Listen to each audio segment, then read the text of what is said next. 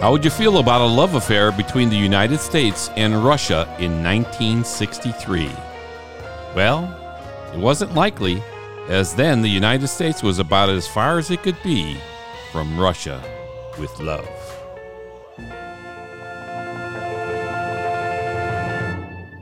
This is Tom Pizzato. And Dan Silvestri. From SpyMovieNavigator.com, the worldwide community of spy movie fans. Spy movie podcasts, videos, discussions, and more. So join us now as we search for the love in From Russia with Love. We're splitting this podcast into two different podcasts, right? Because it's a little longer than we like to go. We're trying to keep these things 30 to 40 minutes in length. And so we're going to split this up into parts. So the first thing we're going to do is part one of the movie. We're going to take you about halfway through the movie, and then we'll do part two. Yeah. From Russia with Love was Ian Fleming's fifth James Bond 007 novel, which was published in 1957. But it's Ian Productions' second James Bond 007 film, which came out in 1963. And when Fleming wrote the novel, the Soviet Union had not yet launched Sputnik, which was the first satellite ever put into space. But by October 4th, 1957, Sputnik was successfully launched, which began the official space race between the Soviet Union and the United States. So, the subject matter of this film, From Russia with Love, was very much on top of people's minds because we didn't know what was going to happen in the world now between the United States and the Soviet Union. I love how Eon Productions and Fleming actually took these current events, yes, and turned them into magic. Yeah. I mean, all this kind of stuff of what would happen in space, even though this film is not about space, it had that tension built now between the Soviet Union and the United States, and that's what this film is about, the tension between these two superpowers and the beginning of the space race between the U.S. and the Soviet Union. So it was another great choice, like you said, by Ian Productions to do this film in 1963. The movie is all about James Bond heading to Istanbul to attempt to retrieve the Lecter, which was the top secret Russian decoding machine. Now, the Lecter was actually based on the actual decoding machine called the Enigma during World War II. I mean, it helped the Allied forces win the war when Britain's Ultra organization broke the German code. Right. Actually, in May 9th, 1941 is when the U-boat U-110 was captured, and they got the Enigma machine, the cipher codes, the cipher books, and stuff like that, which helped them break the code. Yeah, but that's when it happened. So the Lecter actually was based off of that machine. Yes. In fact, when Tatiana talks about it in the movie, she's really describing pretty much the way the Enigma machine was set up. Yeah.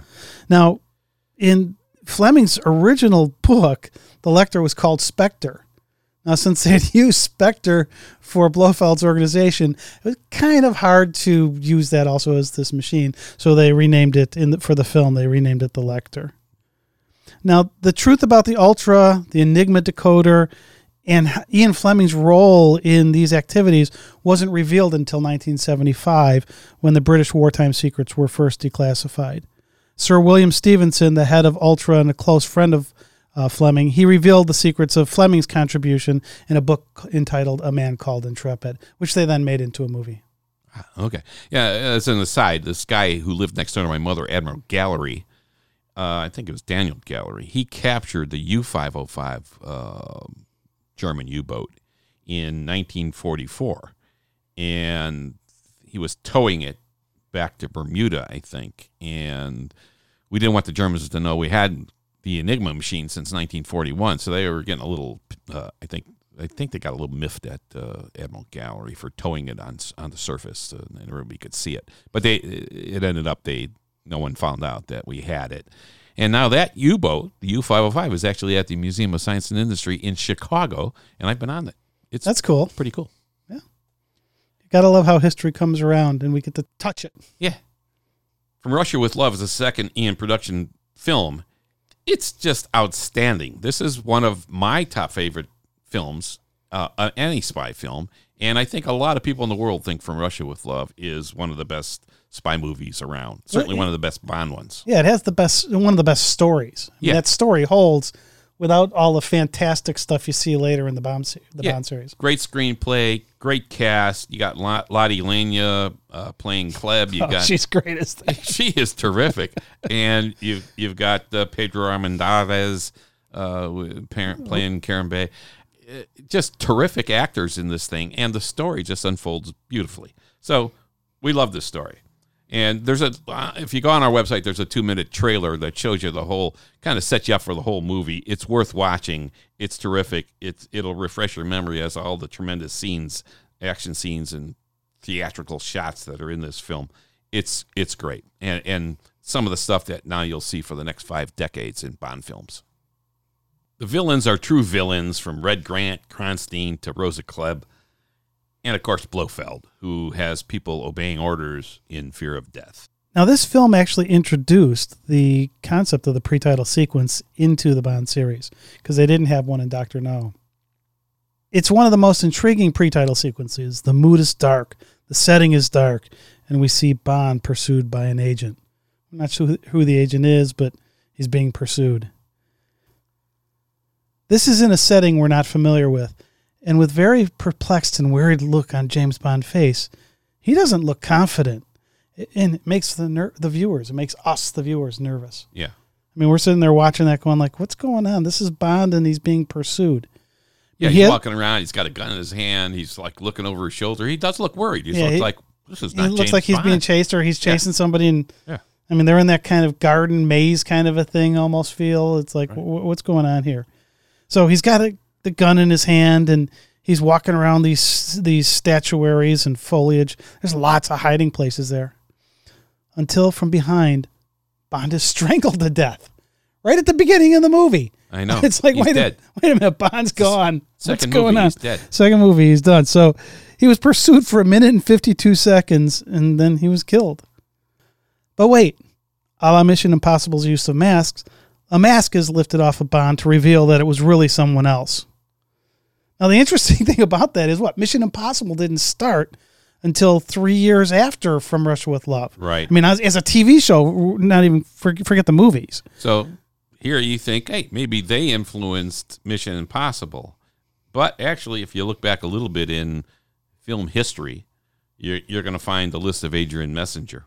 Oh, yeah. Now, that's that 1963 movie that was the first one we know that used heavy makeup and facial masks as disguises. Yeah. And they're peeled off. I mean, you got to watch it to the end because all the masks get peeled off, and you actually see who the actors behind the masks were in this. Right, a lot of famous actors. Very famous actors. And some of them you're looking at going like, boy, that guy kind of looks familiar, but it's not quite right.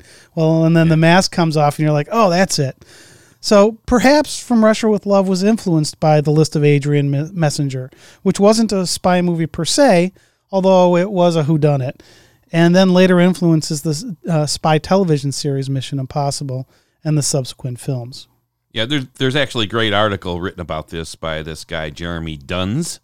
It's April 14th, 2015. Look it up on Google and read it. It's pretty cool. Yeah, in there he talks a little bit about the masks, and then also that The Last Year at Marienbad, and it was a film that came out in 1962, and it actually helped guide Terrence Young's teaser from Russia with Love. I mean, it's actually in that movie. There's the Greek statues. There's the garden. You've got the whole suspense around that type of a setting was released just a year earlier on that in The Last Year at Marienbad. So after we have this pre-title sequence, we move into the title sequence. And in Dr. No, if we remember, there was the dots, the different colored dots there. There were the silhouettes that were all multicolored, and then they move into the 3 blind men as silhouettes and then into the live action. Well, that's different in this movie, and it's actually kind of the theme that gets taken forward and how the title sequences are done in Bond films actually starts here. Right, and it was really Robert Brownjohn who gets credit for doing this because he was in charge of this. He actually took the belly dancer and he shows the titles kind of over the belly dancer as she's dancing. So you're seeing the woman, you're seeing the titles put onto it, and then after this movie and then he also did that in Goldfinger. The over the gold body and all of that. Then in Thunderball, you've got Maurice Binder, who takes that concept, and he was actually in a bar in Soho, and there was a woman swimming in a tank above the bar. And he's watching that, and if you then go into Thunderball and see the title sequence there, he actually starts incorporating, we've got these nudes, and we're going to put the titles over the nudes and try to do that as tastefully as possible, but still kind of tease you a little bit. And that really, all the way through Spectre, that's become the standard. But the concept actually started here with Brown John's use of putting the titles over the woman who's doing the belly dance. Ian Fleming's books took off in sales in the United States primarily because John F. Kennedy, the president of the United States in 1963, when this film was released, put From Russia with Love out as one of his top 10 favorite books. So that was huge. And sales of Fleming books in the U.S. Took off like crazy. Yeah, that actually came due to Hugh Sidley, who was an American journalist. He was writing for Life magazine, and he noted that From Russia with Love was on Kennedy's reading list, and that that's where that got sourced, and then sales just escalated off of that. I think he had it at number 9 or something out of his top 10 books, which for Ian Fleming, and I think Fleming actually ended up meeting Kennedy shortly thereafter. But Kennedy was assassinated in November 1963, so he didn't last much longer after that. But definitely influenced the sales of Fleming books. So if you're on our website, you're looking at the film clips we have presented there, and we're going to go through these film clips now and show and talk about the kinds of things that are going on in these film clips. So in this next one is the Spectre briefing, and this is where we learn all about Spectre. So here we get a glimpse of the existence of Spectre and how Spectre works its evil plans. We even hear, for the first time, we see a reference to Dr. No, and that by stealing the Lecter from the Russians and setting up the plan for the Russian girl to theoretically defect and provide the Lecter to the British, they think MI6 is going to most certainly send Bond. I love how they actually do that reference back to Dr. No, because it's like, okay, this is a series of films, right, based on a series of books, and you don't see that a lot where they actually tie back to a previous movie. Yeah, I loved it too. I thought it was a great. Again, this is the first time they're doing this kind of thing. I mean, there have been other series and stuff like that, but here you're referring back to the first movie, and you're like, oh, yeah, I remember that. And it kind of ties things together in a nice little bundle. And so here you're thinking that, and we already know they know about Bond because the pre-title sequence, Spectre is training to kill Bond. So for a secret agent, everyone knows about it. It's kind of weird. It's not very secret. It's not very secret. But they're training to kill Bond in the pre-title sequence. So Spectre's very much aware of it, and they want revenge. For Bond killing Dr. No, they're going to trap him here and get him and take care of Bond here. So in this clip, you're going to see number 1, which you don't really see his face. You just see his hands stroking the white cat. And it was Anthony Dawson who was doing the hands, but you don't see his face. And Kronstein is number 2, and Rosa Klebb is number 3. So this is high level planning to get the Lecter and to kill James Bond. And that white cat, introduced here for the first time. Yeah. You see the cat, you see him throughout, and you see him anytime Blofeld's actually mentioned in a Bond film. Right, and when he's actually there, even in Spectre. Yeah, I mean it's great. The attention to detail in this little scene is terrific, and it's a nice little setup for the rest of the film. And so they have a really, really good sense in production of sets and design and so on. And Pinewood Studios outside of London always they build fabulous sets. Yeah, and you get into this room here where this briefing is, and it's like, okay, it's a great set. Yeah, but in this film too, they get a lot of stuff on location, which is cool. So Istanbul and everything else. So it's kind of fun. So this is a great clip. Take a look at that, and it's fun. Well, actually, one of the things about this clip is if you look at the scenario they're setting up, where Spectre is going to bring in a Russian person, right, Tatiana. Yes, they talk about bringing her in. She actually works for the Russian government at the time. Yes. Right. So they're going to bring her in, and they're kind of playing off the Russians against the British, and kind of being in the middle. They use that in a lot of their plots. So in The Spy Who Loved Me later on, you've got the Anya Asimov, right? She's sent to Cairo to find the Spectre trader who's putting the tracking system in the open market.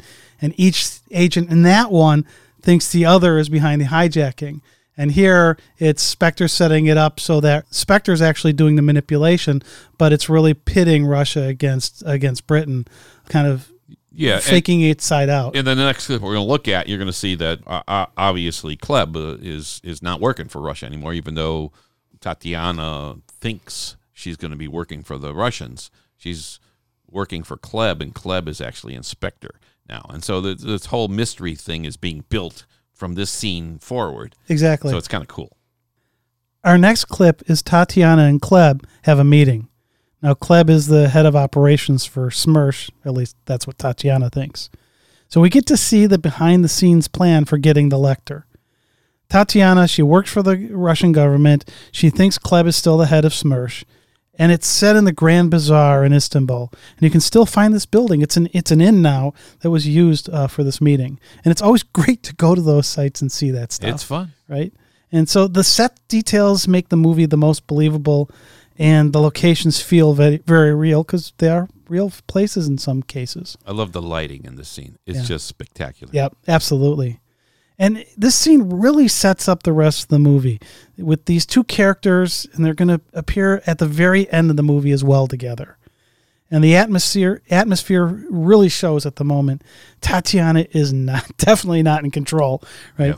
And the cat walking past her adds the intrigue and dark atmosphere, as does that creaking door you hear. Yeah. The cat walking past her just reminds you of Spectre and the cat and Blofeld, and it's a little hint there. Yep, and you hear that creaking floor, and then creaking door. And then Robert Shaw, Red Grant, he's watching her enter, and you're like, "What's going on here?" Right? There's some intrigue here. Now, Colonel Klebb with the threatening baton and whip in her hand, which if I was Tatiana, crop thing or whatever it was, that was definitely not a comfortable meeting for Tatiana. No. Right? Klebb demonstrates she's in complete control, and she reinforces that after Tatiana makes some mark about making love to Bond, and if I refuse, and she says, if I refuse to do this, Klebb says, then you will not leave this room alive. Yeah, that's great. I mean, this is a definitely uncomfortable thing, right? So here you see Klebb, and there's been a lot of articles written about this, that perhaps she had same-sex tendencies, lesbian tendencies. You'll see really 4 things here that would reinforce that. First of all, she says, "You're a fine-looking girl." She says that when she sees her. It's like, okay. Then you see her touching Tatiana's knee, and you can see how uncomfortable Tatiana is. Oh, the look on her face as she's looking away, trying to ignore this situation. Yeah. It was really powerful. That's really something when she touches her knee. A lot of good dynamics there. Thirdly, she puts her hand on Tatiana's right shoulder. She touches her again. And then lastly, she touches Tatiana's hair and neck. It's like, okay, there's something going on here. Where's this going? They're not going to tell us what's going on here, but hey, behind the scenes and a lot of articles, and I think maybe even in the book it kind of hints that she might be a same-sex tendency type person there. Well, I mean, Fleming was not opposed to writing about, forms of homosexuality. No. You've got this, you've got Winton Kidd. Right. But here in the film in 1963, this wasn't like out there a lot in films. No, absolutely not. So that's why they kind of hinted at this here, but well, there's 4 big hints in this. Yeah, this is the first one, but again, I'm going to go into Diamonds, right? In Diamonds with Winton Kidd. Oh, yeah. Right. It's the same thing. They downplay it a little in the movie, but it's there. Yes. So here, this scene was filmed in Istanbul as well, but I think it was still in the same area as the Blue Mosque. I think it was around the corner from there. And the exterior of the building was definitely Istanbul. Yeah, absolutely. The next scene is the scene with the briefcase, and it's our introduction to Q. Right, first time we actually meet Q. A smart piece, smart-looking piece of luggage. Yeah, the smart-looking piece of luggage. And Q's played by Desmond Llewellyn here, obviously. So Bond gets called into M's office. You've got to love the scenes where Bond gets called into M's office, and he gets the details of his assignment to go to Istanbul to go get the Lecter. We see Q Branch, the quartermaster, for the first time. And this scene with Q is one of my favorite scenes in any Bond movie because you just have to love Q. You got to love Q. You see the guy, he's there. He's really matter of fact of this is this, this is this, this is this, as he's explaining how the different pieces that are part of the briefcase work. And it's just, he's matter of fact and just kind of like, yeah, of course, just do this. Yeah. Right. The funny thing is Desmond, and he said, yeah, my agent called me and said, hey, there's a part in a Bond movie. You want that thing? He said, yeah, okay, all right. And in real life, he was not technical. He knew nothing about technology and stuff. He was like, so anyway, go ahead. Yeah, so you see him, and you just got to love it. I mean, he's a special character throughout the film series, and it's just great to see him here. And he does give Bond a rather smart-looking piece of luggage, which, of course, as all of his gadgets do, will come in very handy. And from here on out, we see that Q is very much in tune with what field agents need.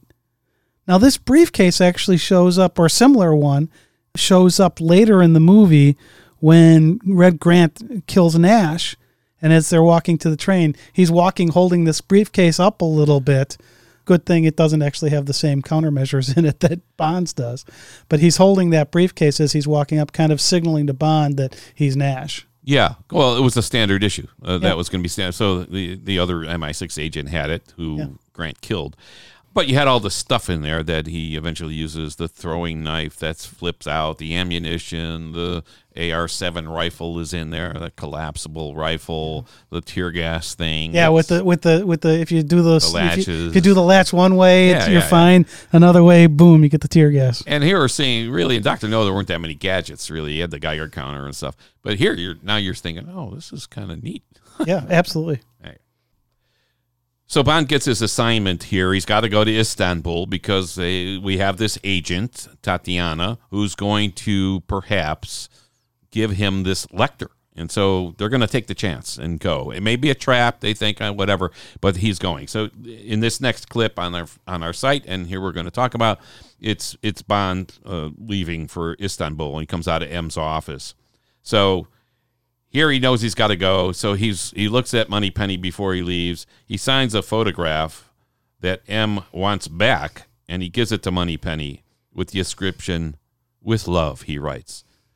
And then above it he puts, "From Russia," which is kind of neat. It's like, okay, that's a great little setup for the film's title. Yeah, it's a great way to introduce that film title into it. Yeah. Without and I just the fact that it's almost an afterthought. It's with love. Yeah. Oh wait, from Russia. From with Russia. Love. Yeah. And so that kind of softens his little love thing with Moneypenny. But you look at Moneypenny's face, and she's looking longingly at Bond. Like she does that a lot. She often does.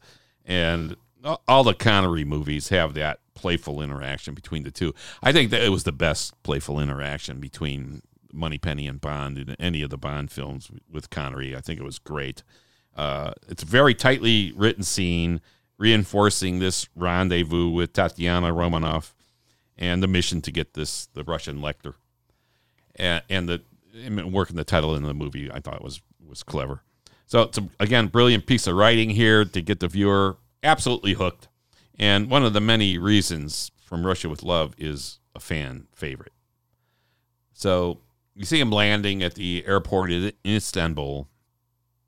And we're again left with unknowns, as there's a suspicious man following him out of the airport, the Bulgarian, as we later find out, and another in a car observing Bond. So we'll grow to know both of these roles very precisely and very soon.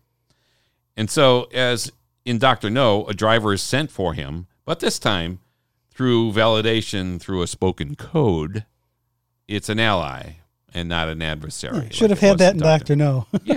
Yeah, a little code thing would have been good, right? Now, the Bulgarian, he's got just such a great face. Yes. And it's like you're looking at going like, who the heck is that guy? Now, there's actually a story I'm going to tell a little bit later about a clip they had to cut from the movie because of this guy. And so I'll talk about it a little bit later. Oh, okay. All right. So Bond makes it to his hotel safely, but he's tailed, and he checks into room number 32. He quickly searches for bugs, of course, and finds one behind a painting. And as if one bug is not enough, he keeps looking for more. He looks at the chandelier, the crystal chandelier. He kind of spins it around a little bit, and then he checks the phone with an electronic device, another little gadget. Yeah, absolutely. Which was kind of neat. Now one of the things I love about this is it takes what they did in Dr. No of the spy stuff, right? Not gadgetry. I mean, he has a gadgetry to read the fact the phone's bugged, but he's checking around the room. And Dr. No, he does the thing where he pulls his hair out and sticks it on the door, so and he's got the talcum powder, and that's all that spy type stuff that happens. And unfortunately, we lose a little bit of that as the series progresses. Well, it's the believability thing. That's all these gadgets, even these gadgets here so far that we've seen, are believable gadgets. We have a whole podcast coming up on gadgets and the believability of the gadgets, and that's going to be fun to do. But it's that how much can you stretch and your willing suspension of disbelief go with this? But this scene isn't about the gadgets. Yeah, he's got the reader to tell that the phone's tapped, but that's actually fairly common spy-type stuff. Yeah. And it's the searching for the bugs. It was the use of the talcum powder in Dr. No. That's not really gadgety stuff. Yeah, it's right? not That's gadgety. just it's like you're what trained. A spy is going to do. You're trained to do that. So, of course, he's not going to stay in this room, so he calls for another room, and he says the room's not satisfactory. I think he says the bed's too small. It's not big enough. The bed's too small. Okay, what does that mean? I don't know. Not going there. So he's switching rooms. So the scene shows again the mystery of who's following him and the thoroughness, again, that 007 exhibits in his execution of his duties here. So between Dr. No and From Russia with Love, we're beginning to learn, and we're learning about who James Bond is. And he's a tough assassin in Dr. No and a thorough, untrusting agent in From Russia with Love, meaning he's not trusting anything in the situation around him and people around him until he can figure out who to trust. So after Bond switches his room, he's going to head to Istanbul to meet with Karim Bey, who's the head of the MI6 there. He's their man in head of Station T in Turkey. Yeah, head of Station T in Turkey. Thank you. And they're going to talk about Tatiana. And now remember, she thinks she's working for Russia under Klebb, but she doesn't know that Klebb had defected to Spectre. This bomb goes off in Karim Bey's in his office, and it's actually kind of a funny scene because he's got his girlfriend there, and she calls to him and trying to get him into bed. He finally reluctantly gets up to go to bed, and then this bomb goes off. If he hadn't done that, he would have been probably killed. But Bond goes over there, and Bey's sitting there going I don't know why the Russians are acting like this. And Bond tells him something like, well, maybe it's because I'm here. Then maybe they're acting like this because it's me. It's not you. So Karim Bey then says, okay, let's go under. They go under the offices to this underground cistern where he's going to use this periscope to spy on the Russians. Yeah. And the scene in there is just so cool. You're down there in this they're in the boat.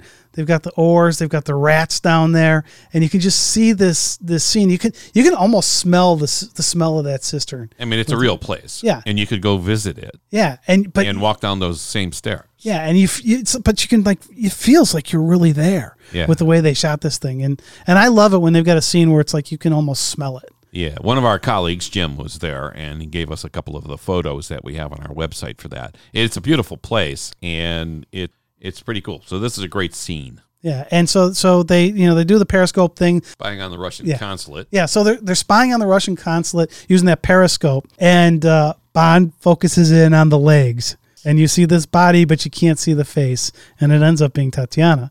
But and Karim says, "I assume that's who that is," but Bond hasn't met her yet. Yeah, I always thought that was a neat little contraption, a periscope repurposed to rise up and look through some kind of cabinet thing into the Russian consulate, and that you could find electronic bugs, you could find all this other stuff. And I always thought you can't find a periscope. Fascinating, you can't find a freaking periscope. Yeah, exactly. In a cabinet. But, well, they don't have the electronic eavesdropping equipment, otherwise they could hear the conversation. Anyway, it's very cool though. I think it's a great scene. And now this cistern, actually, if you do go to Istanbul, this actually is near the Hagia Sophia Mosque, right? Where a scene a little bit later is going to take place. Yes. right? So it's not that far a distance if you're actually going over there. It is beautiful, and you can go see it. Yep. Now, the cistern comes back later in the movie. We don't have a clip of it, but there's a scene in there where they show these rats, and there's a bunch of rats climbing around. Oh, yeah. And the funny thing about this is, so Sid Kane, who was the production designer, he said, we're not allowed to use wild rats in England because if someone's bitten, we can have real trouble. We tried to use tame white rats that were dipped in cocoa to give them the proper color. But we fixed our stage lights and dressed the set. They became terribly drowsy and wouldn't cooperate. So we ended up going to Madrid, where you can film anything there. And we hired a Spanish rat catcher, believe it or not, they have those, who trapped about 200 of the little buggers. He hired out a garage and built a tiny part of the cistern there. And they shot the rats coming down the tunnel with a plate of glass in front of the camera. And in the end, everybody was standing on chairs because the rats got away. That's good. So you've got that cistern. The rats come into play in both of the cistern scenes. Yeah. I wanted to bring it up here just because we're talking about the cistern and we don't talk about it later when it's in the thing. So after they get out of the cistern, they get in the car with Kareem, and it's not a the roles that he comes in initially from the airport. It's just a regular looking car because they're trying to avoid the people who are tailing him because they're going to then go over to the gypsy camp. And so he makes a comment about, one of my sons is driving the car out and it's being tailed, and they think we're very far away from here. And then we get to the scene called the gypsy camp.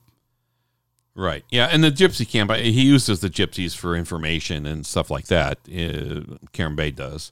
And so in the gypsy camp here, which is, by the way, a beautiful set, and they built this in Pinewood Studios too, in like a matter of days too. It's a fabulous set. Yeah, it's another one where you can like feel like you're really there. It's very believable, and you think, this is a gypsy camp. So he uses the gypsies for information, and this causes some tension between rival gypsy groups. So it's again a beautiful scene. It's a beautiful evening. You got belly dancing going on.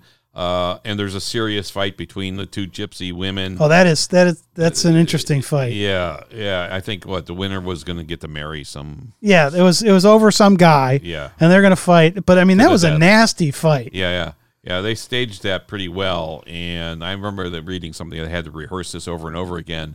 And they wanted it to. They said, "No, you got to be tougher. You got to, Yeah. It was well done. So anyway, you see Krylenko here. And he's involved. And so it's also clear that Kleb's assassin is nearby, too. Yeah, that was that Grant guy, Red Grant. So Bay is taking all the precautions he can, like you said, Tom, to not be followed. But apparently everybody in the world followed them there because you got all... Well, yeah, Krylenko's there with all the guys to try to break up the place. I mean, they break up the fight with the two women. Yeah. By Krylenko trying to take over the camp. Yeah, and Kleb's assassin, Red Grant, is there, and he's actually, at this point, protecting Bond because they want to get the Lecter. Yeah, boy, that was confusing. Yeah. Because when you're first watching it, you're like, why is Somebody was going to shoot Bond, and then he's up on the ledge there, and he shoots the guy who's going to shoot Bond. So Grant is protecting Bond, but why? Because he's there to kill Bond. Yeah. It was at first I thought it was like, I want to kill him. You can't kill him. Yeah. They wanted to keep him alive until he got the Lecter. Yeah. And then they were going to get him and of course, kill Bond. And in this scene, Bay is wounded in the arm. But it's a great scene. This guy, Krylenko, was trying to kill Bay, and Bay's thinking, man, this is not good. So next, Bay and Bond head to where Bay knows Krylenko lives. Actually, before you go there, one other thing I want to mention about what happens in that camp is the character Vavra. He was portrayed by Francis DeWolf. Bond saves his life, right? And he's like, "Thank you," and then he bestows the honor of son on 007. Oh yeah, and it made me think that all of these sons that Kareem Bay has are probably this type of a son. It's an honorary title, probably not a birth type thing. Although with as much as he's fooling around, you never know. Yeah, but at one point, Bay does say blood is thicker than water. Yeah. He doesn't say thicker than water. I don't think he's saying, hey, blood is the best. Yeah, but it was I just thought it was interesting that they called him son. Right. Bay's got all these sons. So anyway, Bay and is bringing Bond over to where he knows Krylenko lives, and so they're going to try to kill Krylenko because Bay doesn't want him having any more chances to get him first. So they move over to where he's hiding out in his hideout, and we'll look at that scene next. If you see on our website again, that next clip is going to be the Krylenko's hideout where Bond and Bay are trying to take care of that. And here in that scene, you'll see that the friendship between Bond and Bay, and it's really kind of like almost in Dr. No when he sees Quarrel get killed, that kind of connection, and also the connection between Felix Leiter too and Bond. Here you see this same kind of close connection. Yeah, absolutely. Bond's good at getting those close connections with these guys. Yeah. So as they get to where Krylenko's hideout is, they realize they've got to take care of Krylenko or he's going to get Bay. So Bay's sons, of course, as we mentioned a minute ago, that everybody seems to be one of Kareem's sons. Yeah. They're the security police. There's the scene where they kind of step back because they're not sure who's walking by. Oh, it's my sons. Yeah. Right. It's a touching scene, like you said. It shows this closeness between Bond and Bay. And it also highlights how much Bond and MI6 agents are actually assassins in the field. Yeah. Right? Oh, yeah. And in this scene is an assassination of Krylenko. There's no holding back. This scene is there to get rid of Krylenko, and it's perfectly done. Now, Krylenko gets killed because he comes out of this door that's in this poster on the side of the building. Right. And the poster is actually for a Bob Hope and Anita Ekberg movie called Call Me Buana, which was actually, if you look at the poster, it actually says it was produced by Albert R. Broccoli and Harry Saltzman. Yeah. He And did a lot of films. So in the book, it was actually the 1953 movie called Niagara with Marilyn Monroe. Right, with Marilyn Monroe. But they wanted a little extra publicity for Call Me Buana. It didn't help. That movie did not do well. Yeah. But again, in this scene, you've got this Krylenko comes out of the mouth of Anita Ekberg. From As the poster. security police ring the bell, he's trying to escape through a secret hatch through the mouth of this thing on the side of the building. Yeah, and so he's coming out, and then Kareem shoots him. Yeah. And he falls to his death. Yeah, and that's the AR-7 rifle that's in Bond's briefcase, this smart piece of luggage, is what he's using for that kill. Yeah, and that gun gets used a lot in movies. It's been in a couple of Bond movies, but in this particular one, I mean, in real life, the AR-7 was a .22 caliber rifle, which you probably wouldn't use for an assassination. And as they shoot Krylenko here, you could see, well, okay, maybe this little bullet didn't kill him, but the fall certainly would, because it's like 3 stories or 4 stories down. Yeah, and for a gun that's .22, there seemed to be a lot of recoil on it. when Bay shoots it, he actually pulls back a lot. 22 doesn't have much kick at all. Well, he had a wounded arm, though. Well, that's true. So, I'm going to give him a break there. He got wounded at the gypsy camera. Well, that's true. Yeah. All right, the next scene here, we're going to look at where Bond gets his new room, because, of course, the room in his hotel was bugged, remember? So he's going to get this suite. And so he goes into the new suite, and he finds that Tatiana Romanoff is in his bed. I mean, poor guy, huh? Well, that was after he was starting to take a shower. Yeah. He turned the shower on, and then he heard a noise. Yeah. And he finds her in his bed. And so this is the first time they actually meet. And boy, did she look resplendent laying there in that bed. She looked good. Daniela Bianchi, that was a great choice. Yeah. And she looks spectacular. She still looks good. She's good. So they meet, and then she says to him, I love this. She says, I think my mouth is too big. And Bond says, it's the right size. For me, that is. It's like, okay. What a salacious of course. Come on. This is certainly a sexual reference. This is the size of his manhood. I mean, naturally, when she says her mouth is too big, and Bond's knowing what size he is, says it's the right size, For me, that is. That's great. You can't get more direct than that. I mean, think about this. If she thought her mouth was too small and she said that to him, what do you think Bond would be saying? Is it the right size for me? No, I don't think so. Exactly. So it's clever. It's good dialogue. Again, illuminates a little bit about Bond to us, about how he works and his confidence in himself and so on. And it gives us a little more detail about his physique. And again, literally, he's a confident guy. He's like, hey, it's the right size for me. I'm cool with that. But he's still all business. Yeah, he's still all about business. Again, here you got a scene. He's very flirtatious with women always, and even while kissing her, he's asking her about the Lecter. Yeah, I love that. Yeah, I'm in the moment. Yeah. Where is it? And how can you draw a map of the consulate? And should they meet at San Sofia where she can leave the map?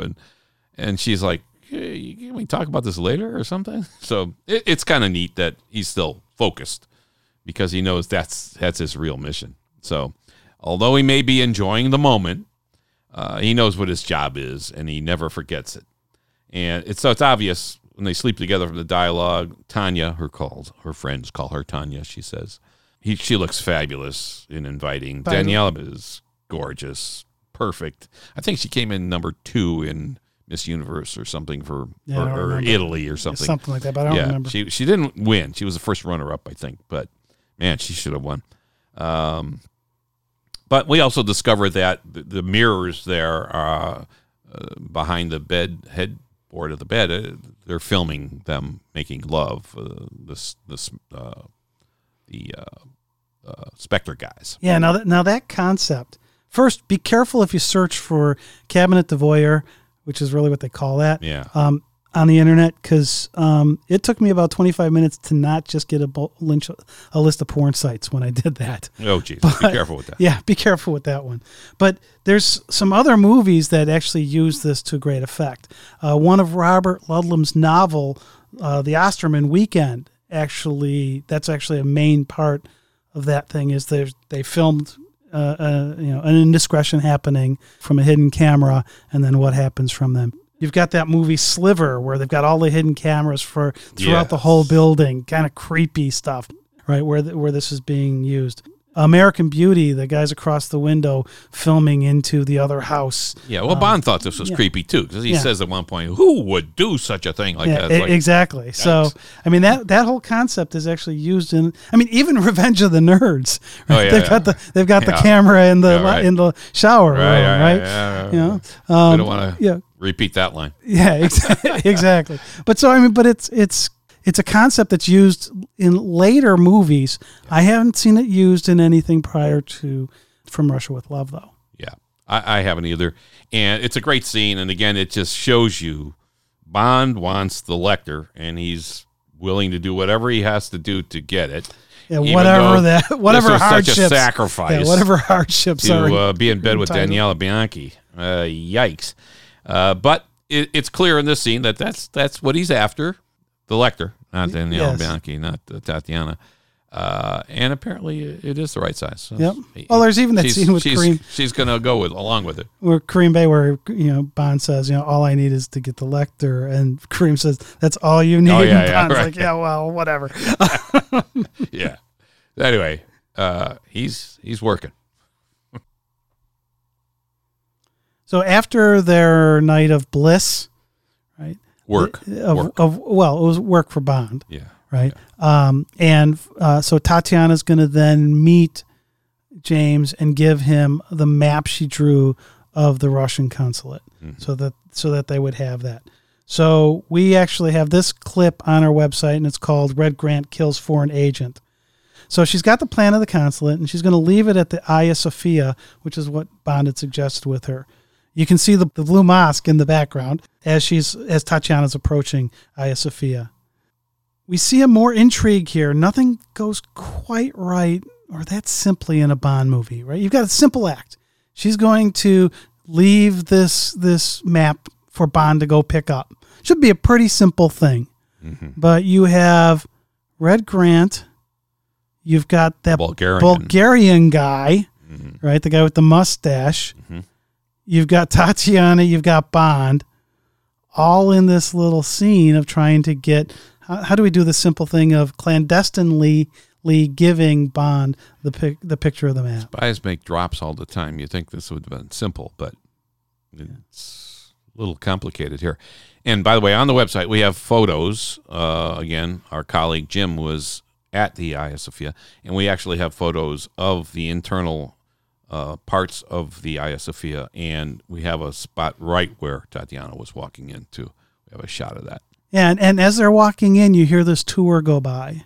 Right. And, it was a real tour, by the way. Yeah, and with the tour guide was Muhammad Cohen, and he really was a real tour guide there, and they just used that as part of the film as they did that. So they come in. Tatiana comes in. She's going to put the compact down. She puts it down, and the Bulgarian guy, the guy with the mustache, gets killed. And you don't really see it initially, but it's actually Red Grant that kills him. And Bond goes over, takes the compact out of his hand where she had the map in it. But you're like, why is this guy dead? Who killed him? It seemed kind of confusing, and Bond looked like he was confused as to why that was happening as well. Yeah, because he's thinking the guy just got killed, but the compact's still in his hand. So we have to remember, this is a really complex plan, right? Tatiana thinks she's working for the Russians because she's Russian. And she works for the Russian government. She thinks Kleb's and still she there. thinks Kleb's still there. She doesn't know that Kleb's gone. So she comes in, and she's going to work for the Russians. And Kleb and Grant really have different plans, though. They want, because they're Spectre and not Russia, they want to get their hands on that Lecter. Right. And the way they're going to get their hands on the Lecter is through Bond. Right? So they want Bond to get the plan. And remember that this is at the Hagia Sophia. This is a place you can actually go visit. Yes, you can. And see this. Right. Now, earlier I had mentioned that the Bulgarian was involved in a scene that got cut later in the movie. Right? So he gets killed in this scene. Yeah. Towards the end of the movie, there was supposed to actually be another scene that they filmed. They screened it. It was ready to go like a week before or so they were going to release the movie. Mm-hmm. The director showed it to his 12-year-old son. And his 12-year-old son said, "Daddy, that man with the beret was already killed. Robert Shaw killed him at the mosque behind the pillar." That's great. And so they had to. So here you have got potential big continuity problem because this guy gets killed this early in the movie, and they want to use him in a scene later in the film. Yeah, well, that was good of the 12-year-old. Yep. All right. So anyway, that was it. They needed to keep Bond alive, and they needed to have him get into the consulate so he can get the Lecter, so they can steal it from Bond and kill Bond. Yeah. So then Bond gets the map, and he's going to go and he meets with Kareem, and they check out that the map was accurate, right? And that where the communication room was, because that's what Bond's going to go do to get the map out. So then we're going to move to the next scene where, of course, Bond needs to get the details of the Lecter, how big the Lecter is, and everything else. So we move to the next scene that we're going to take a look at, and that's the ferry boat encounter, and which is a beautiful area, by the way, on the Bosphorus. It's a great way to see Istanbul. Take a little boat ride. So for now, this is Tom Pizzato and Dan Silvestri from SpyMovieNavigator.com, the worldwide community of spy movie fans. Spy movie podcasts, videos, discussions, and more.